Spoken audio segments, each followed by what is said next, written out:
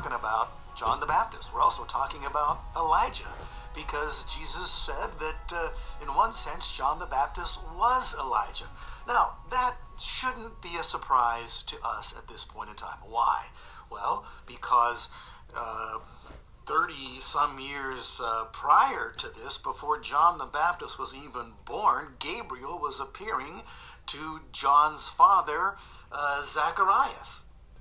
Remember that story? Okay, it's in the first chapter of Luke's Gospel. Let's read Luke chapter 1, verses 16, 17, just to kind of get this in context. Gabriel said to John's father, "He will turn many of the sons of Israel back to the Lord their God." Verse 17. "And it is he who will go as a forerunner before him in the spirit and power of Elijah." See, so already, before the man's even born, he's already being identified with Elijah. And what for? To turn the hearts of the fathers back to the children. That's reading from Luke chapter 1, verse number 17. That's a direct quote from Malachi, which we read the last time, okay? "And the disobedient to the attitude of the righteous, so as to make ready a people prepared for the Lord." Well, God bless you. Welcome to Prophetic Whispers. And this is Elias Flores. And again, I just want to finish off these last two verses with what I call a theological exercise in typology, and to understand certain scriptures and to understand the power of them, get everything you can from scripture, you have to know kind of like the theological gymnastics, when something is symbolic, when something is metaphorical, and when something takes on a double meaning.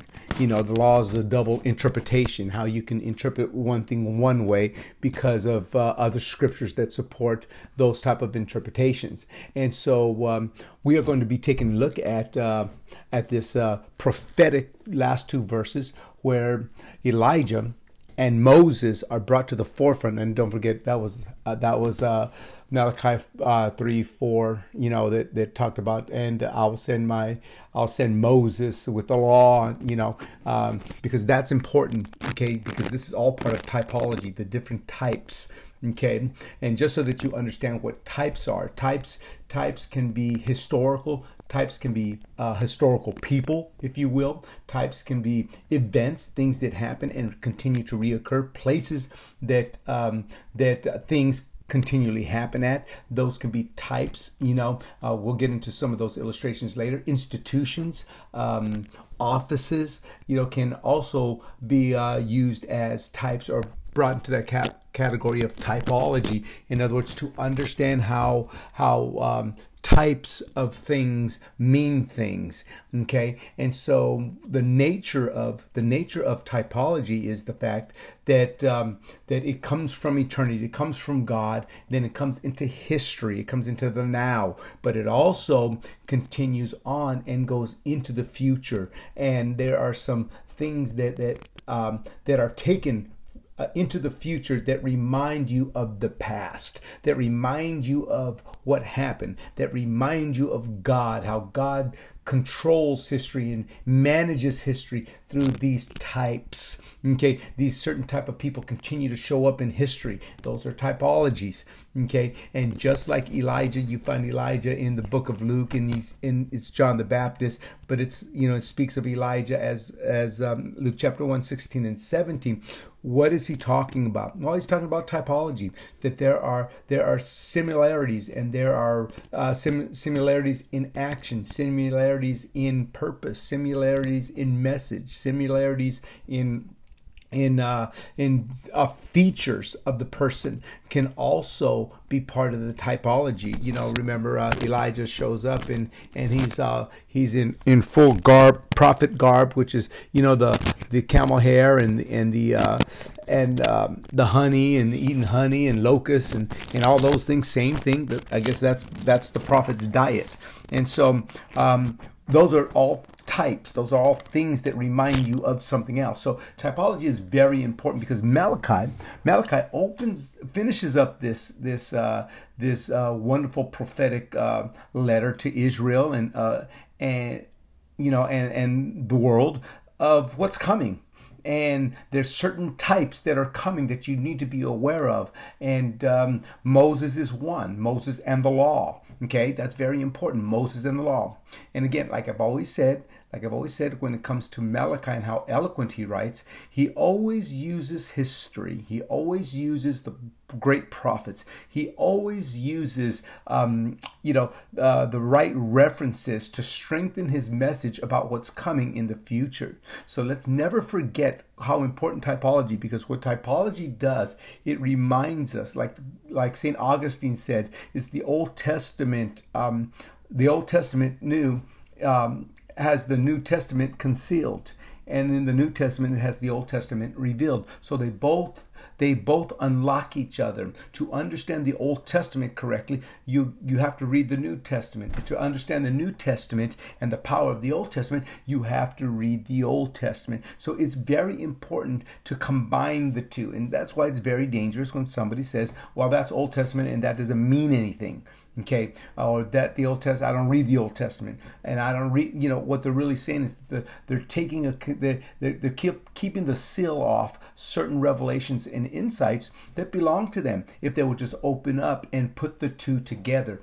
Okay, so again, we want to take a good look today at typology. We're going to look at the types of Elijah. We're going to look at the types of Moses. We're also going to take some comparisons so you could see how the parallel theological thought go, meaning thoughts next to thoughts, looking to your right, looking to your left, will help you see the truths of God's word better. So the word types is really important because it really means patterns. It really means typos. The Greek word is typos, typos. It means struck with a die. It means to have a stamp or a scar.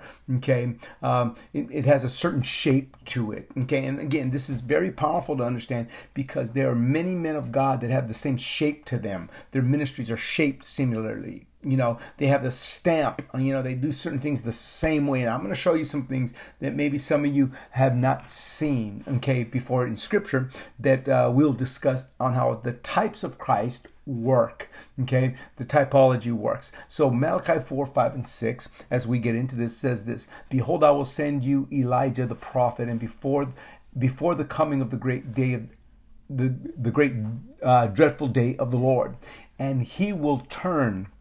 Okay, and that Hebrew idea is by his preaching, his message. Okay, again, that's a powerful thing that we need to recapture in our churches, is that our messages need to start turning people. Okay, and I know we like to play, and we want people to say amen, and we want all those things, but are they turning people? Okay, and this spirit of Elijah has the ability that in the message to turn hearts. Okay, to turn hearts, the hearts of the fathers to the children, and the hearts of the children to the fathers, lest I come and strike the earth with a curse. So here you have the idea. Okay, here's the idea that Elijah is coming. Okay, Elijah is coming. Now don't forget, we know Elijah came, but okay, if you remember the intro, I played that on purpose. If you look at Luke 1, 16 and 17, right? It says this, and he will turn many of the children of Israel to the Lord their God. He will also go before him in the spirit and the power of Elijah.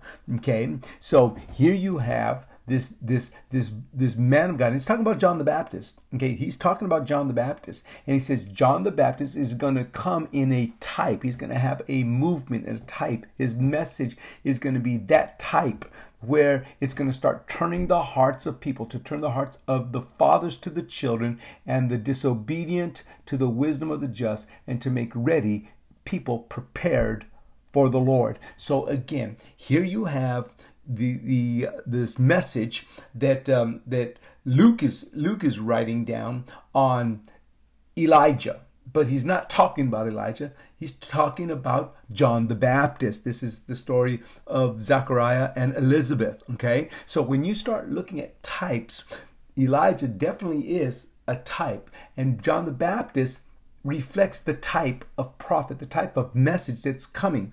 And especially for the day that we are living in, right? Especially for the day that we are living in, where families are broken, families are really, really dysfunctional, fathers and sons and broken families, divorces, remarriages, just all kinds of things that our children are dealing with, that all of a sudden the children no longer look to the fathers. Okay? They no longer look to the fathers. And one of the signs of the revival that's coming, or the spirit of Elijah, is to turn the hearts of the fathers to their children. Real fathers begin to raise children. Real fathers begin to pay attention to family structure. Okay? And we are living in a culture today where they want to destroy and disintegrate the nuclear family, which is a husband, a wife, a son, and a daughter, the nuclear family. Because if you can destroy the nuclear family, you can destroy the nation. And we see this deterioration happening more and more. How many people are divorced? How many kids are in the streets? How many children have a balance of mother and father for their raising, the health of strong relationships around them? It's far and in between. I remember in the 60s and 70s, and there was no divorces in any. I'm not saying everybody was happily married. That I couldn't tell you because I wasn't in everybody's home. My parents. I come from a very strong marriage based family, a biblical based family, and so we don't have divorces in my immediate family. Thank God, because my parents had this spirit of Elijah, where our fathers' hearts were turned to the children. My father raised us. He made sure we had purpose and vision. And he made sure that the Word of God was a priority to us. Okay? So my father was a type of this movement of a father should lead the way. Okay? And this is the spirit. This is the revival that's coming. I'm looking for a revival in the family. That's a big sign that's coming. Okay, so keep an eye out for that, because this is coming. Later on, it's prophesied even more about the spirit of Elijah. We'll continue that discussion, but let's move on with some more supporting scriptures about types, about models. Okay, and nevertheless, this is Romans chapter 5, verse 14. Nevertheless, death reigned from Adam to Moses. Okay, from Adam to Moses. What are those? Those are models. Okay, those are types. So from Adam to Moses, those are types. Even over those who had not sinned according to the likeness of the transgression of Adam, who is a type of him who was to come. So again, here's the theological structure. Adam was one type. Moses was another type. Okay, they mirrored each other in certain aspects. Okay, Adam reigned to Moses. Okay, the humanity reigned on. There was some characteristics of Adam in Moses, and and whether it be human nature, whether it be whatever their comparisons or their commonalities are. Even those who had not sinned according to the likeness and transgressions of Adam. Now watch this. Who is a type of him who was going to come. So we know that he's talking about Jesus, the new type that was coming.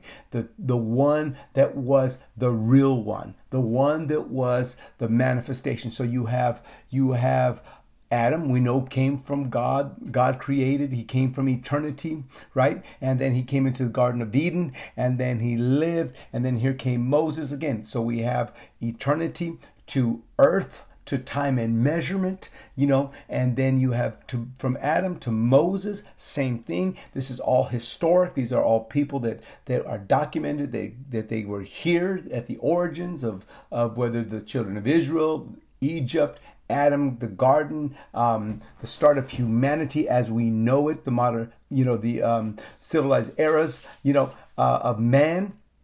And so we have these documented in history, even over those who had not sinned according to the likeness of the transgressions of Adam. Again, so he takes you to the historic place of Adam's transgression, because there was going to come one that was the last Adam. Okay, that's what Paul calls him, the last Adam, who is a type of him who was to come. So we know that the redemption of man, we know that Jesus Christ God taking the form of the flesh, the incarnation, is the second or what I would call the last Adam, the type, the one that was to come. So if you have Adam, Jesus was coming. When you have Moses, Jesus was coming. When you have David, Jesus was coming. When you have Samuel, Jesus was coming. When you have Joseph, Jesus was coming. These are all types. Okay, they have certain aspects of Jesus Christ that was coming. Okay, that's why in Hebrews chapter 1 it says in sundry times, in divers manners. Okay, in other words, times and manners, ways in which God would speak to us, in various manners, in various ways, but now speaks to us by his Son, the protos, the type. The typos was coming. Okay, the prototype is now here. So again, this is the idea of typology, is to find the significance. Okay, to find the significance in the persons of the Bible. Okay. And how they relate to Jesus Christ, his attributes, in some of his characteristics that we can find. Okay, so never forget that when you start seeing differences in people, but yet sameness in people, you could be some of the types. They could be a typology of something. Okay, historical. Okay, and remember, I don't know if I don't remember if I touched this, but typologies can happen with historical people. They can happen with events. They can happen with institutions. They can happen with offices, all within the Bible. Okay, Jeremiah 6:16 says this. Okay, I'm talking about typologies and why it's important to understand typologies. Okay, and I'll tie this back to it. Thus saith the Lord, stand in the ways and see, and ask for the old paths, where the good way is, and walk in it. Then you shall find rest for your souls. But they said, we will not walk in them. What's he saying? Find the ways of old. Find the types. Find the models I left. Walk in those old paths. Follow those voices, okay, where the good is, and walk in it. Okay, then you will find rest for your soul. But they said, we will not do it. Okay, again, this is part of understanding how the Bible works. Okay, that there's models and types that always lead from from eternity past to present historic, to our present time, and also towards the future. What does all this mean towards the future? Okay, so uniting the prophets, that's what Malachi does. Malachi chapter 4, 5, and 6, in this typology, it unites the prophets, the latter prophets, Jeremiah, Isaiah, the messianic prophets, the smaller prophets or the minor prophets like Malachi and Habakkuk and Obadiah and Amos, and they have shorter messages but great, shorter books but great messages in their own rights, uniting all the prophets. So here you have Moses representing the older prophets and the law, and you have Elijah representing the latter prophets, okay, of the Old Testament, and the Holy Spirit. So you have the law in Moses, the Word of God, and you have Elijah and the Spirit of God, the Holy Spirit. Okay, and how they use them. Okay, Moses again brings the Torah, the laws of God, how to establish a nation, how to lead a people, how do we do all those things, right? You find that under Moses, what to eat, what not to eat, how to lead. There's so many examples under Moses and the law of Moses. Okay, but also Elijah was moved by the Spirit of God. We see these great victories, fire falling from heaven. We've seen this supernatural strength when outrunning horses. You see all these things. Okay, the mountain shakes, and the still small voice. Again, you have Elijah, which represents the move of the Spirit, and Moses, the law of God. So you have in Malachi, the last days, a renewal to God's word and a renewal to the Holy Spirit, which Malachi 4 and 5 brings the Spirit of God and the Word of God. Prophets that represented what types of who God is in their day, to bring it to our day. Oh, how we need the Elijahs of God, and oh, how we need the Moses of God, those that will bring the Word of God, those that will uphold God's truth and not cower to the culture, and we need a move of the Spirit like never before. And what is the result of this? It's wholesome families. It's the ability to turn the hearts of the fathers to the sons and the sons of the children back to the fathers. This is important for us to wrap our minds around. It's important for us to really look at it and say, you know what? I embrace the book of Malachi because of the prophetic nature and the types, the symbols, the things it represents. Okay, now let's do a few little exercises as I broke that down for you a little bit. I hope it's not as clear as mud for you, but let's look at some patterns here. Okay, as Elijah. Okay, Elijah and see a few patterns here. Looking at the patterns of people and their activities. 2 Kings chapter 1:8. So they answered him, a hairy man wearing a leather belt around the waist, and he said, it's Elijah the Tishbite. Now you go into Mark chapter 1:6, and who do you have? You have now John was clothed with camel's hair and a leather belt in his waist, and he ate locusts and wild honey. So now you have this types. You see the typology. You see how they relate to each other. You see how they represent certain things with each other. How they're kind of like throwbacks towards the past and also towards the future. It's important to understand how the Bible works, and again, to move the revelation knowledge. Move the insight from Old Testament to New, and from New Testament to Old, to combine them. Okay, because that's what we see here. We have Elijah the Tishbite in 2 Kings 1:8, and you have Mark 1:6, which talks about the same type. Okay, forget about Elijah, forget about John the Baptist, but look at what they have in common. Those are types. So that's where we get typology from. Okay. You can say John was just like Elijah. That's what you can say. Or John dressed just like Elijah. Even though they were hundreds of years apart from each other, yet this type of prophet came. And how can you identify that? Just by what they wore. Okay? Just by what they wore. 2 Kings, and again, we're going to look at a few little miracles here. Watch this. 2 Kings of 4:42 through 44. Then a man came from Baal Shalisha and brought the man of God bread of the first fruits, 20 loaves of barley bread and the newly ripened grain in his knapsack. And he said, Give it to the people that they may eat. But the servant said, What? Shall I set this before 100 men? He's got a knapsack. There's not enough to go around. Sound familiar? Well, keep reading. He then said, Give it to the people, that they may eat. For thus saith the Lord, they shall eat and have leftovers. So he set it before them, and they ate and had leftovers, according to the word of the Lord. Now that's Elijah. Now watch this. Matthew 14, 15 through 21. When evening was come, the disciples came to him, saying, This deserted place, and the hour is now already late. Send the multitudes away, that they may go and find food in the villages.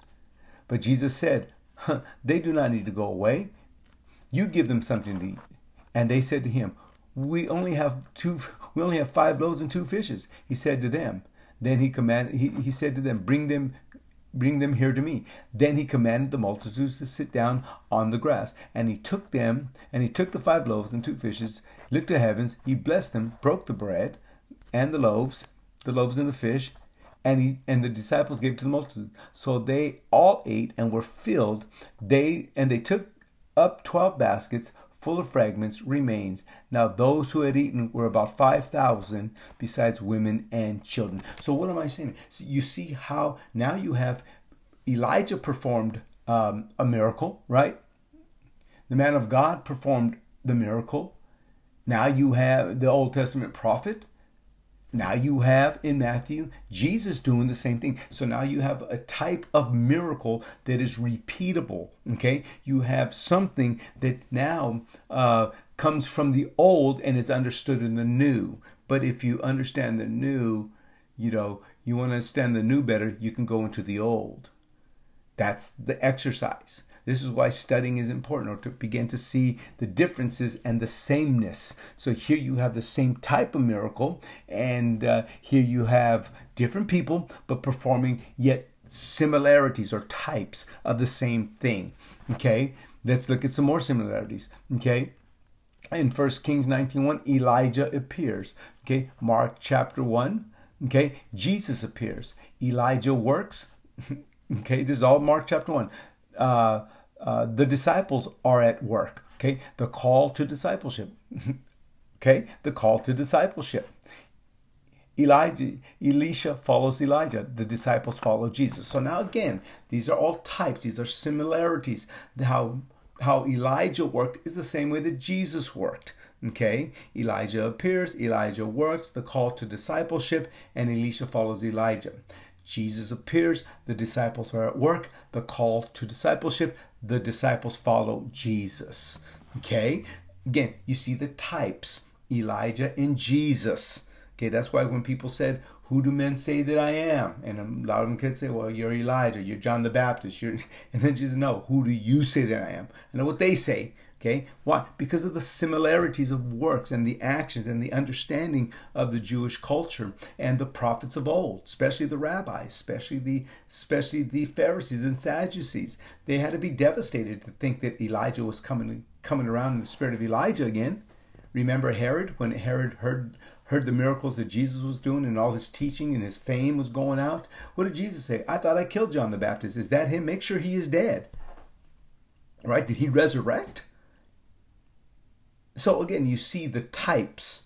You see how ministries work. You see how Elijah worked in the discipleship of Elisha, and you see how Jesus worked in the discipleship of his 12 disciples. Okay, now let's look at Joshua and Moses. Okay, this is another one. Okay, the Exodus. The exiting of one place and the conquest to unite. So Joshua, so you have Moses that was part of the Exodus, and you have Joshua part of the conquest. They're both knitted together. Okay, they're both knitted together. Without the Exodus, you have no conquest, and without no conquest, the Exodus is meaningless. If they die in the desert and don't do what God called them to do and possess the land that God calls them to possess, why leave? Okay, but we see how they complement each other. Types, and in the Bible they complement each other. There's a reason why they're similar, okay, but yet different. How they have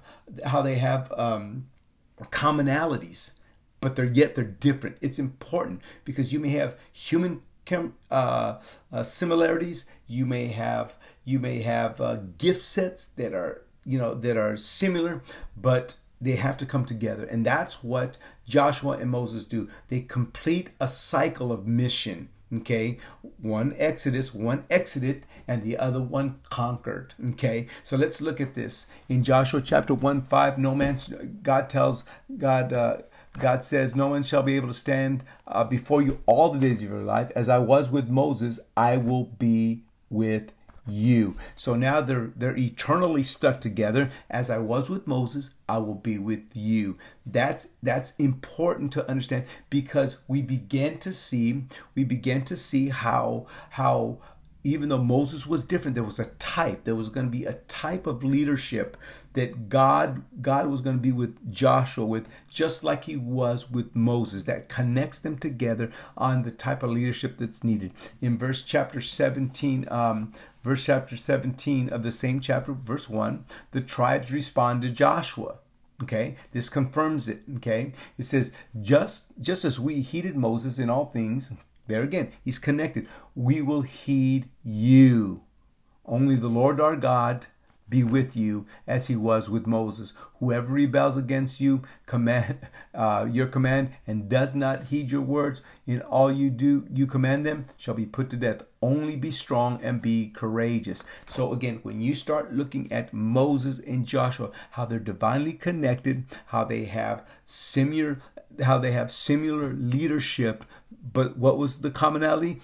God was going to be with them, with Joshua, as he was with Moses. Okay, so that's important to understand. So now let's put some things together on what their leadership looked like, okay, and how Moses and Joshua were very, very close in a lot of things that they did, and we can actually say Joshua was a type of Moses.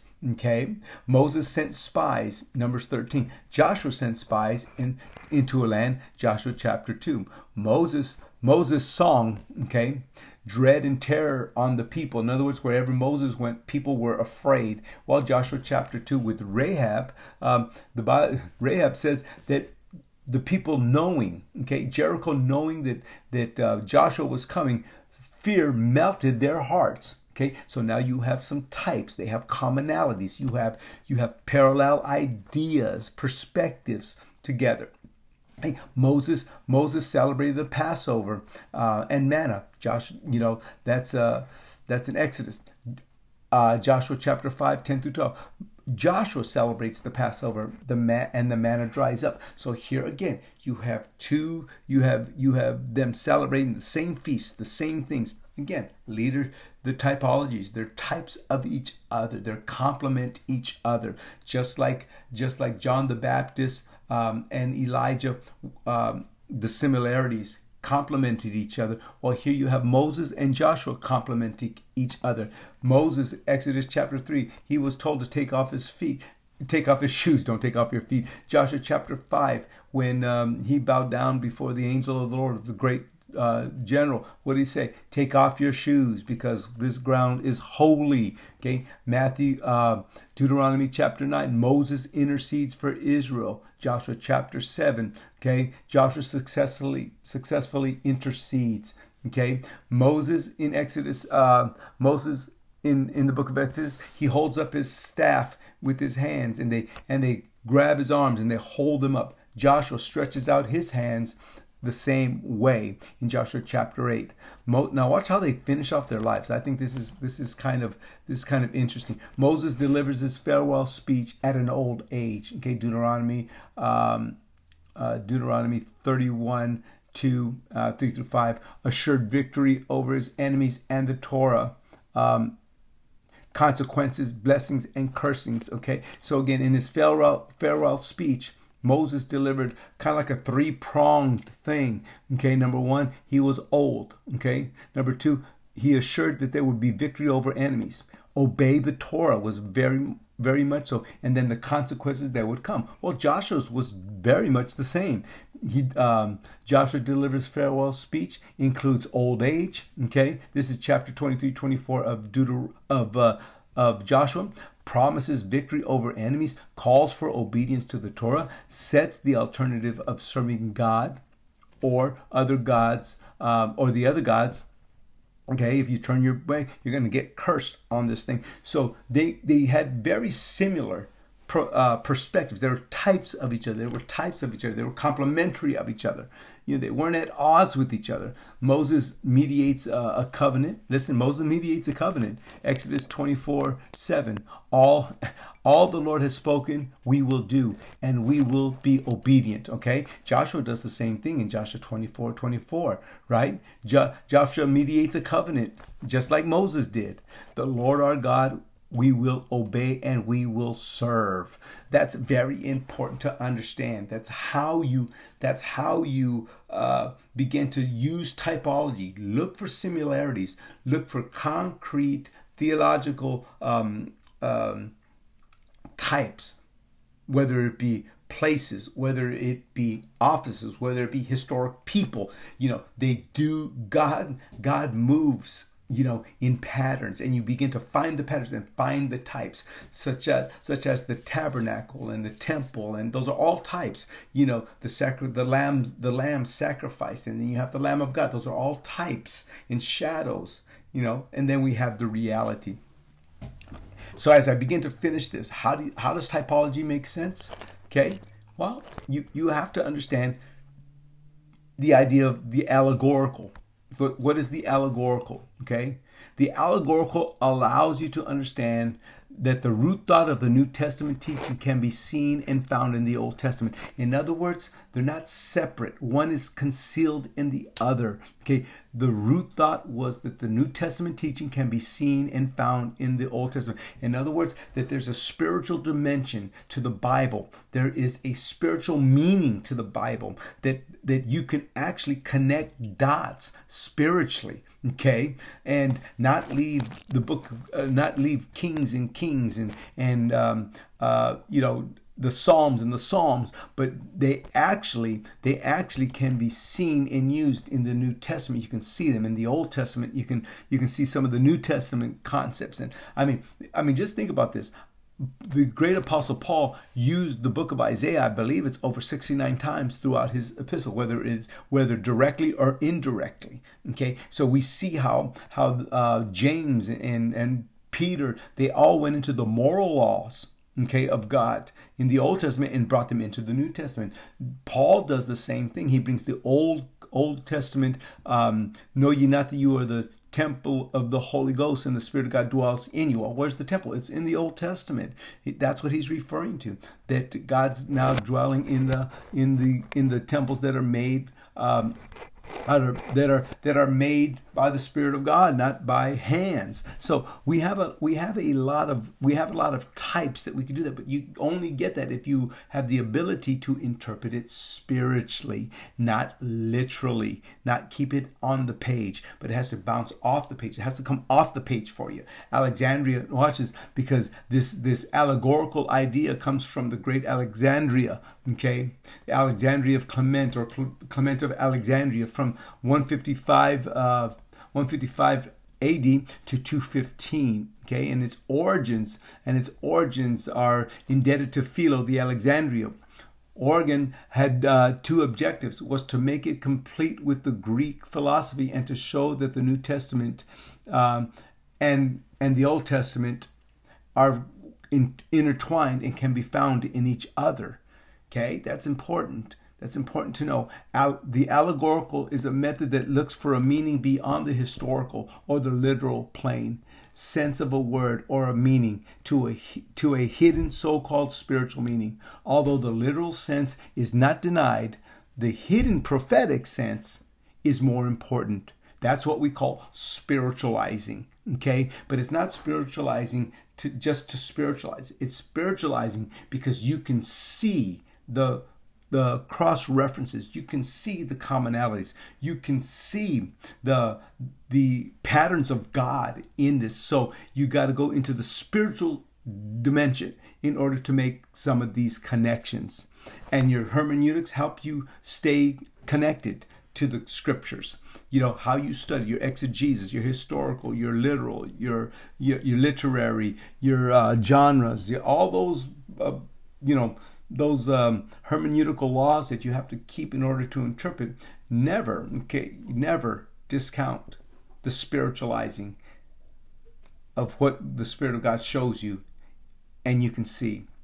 Because once you see it, you can't unsee it. Once you start seeing how Moses relates to Joshua, and how Joshua relates, you can just start pulling on all how these men are all kind of have types of each other.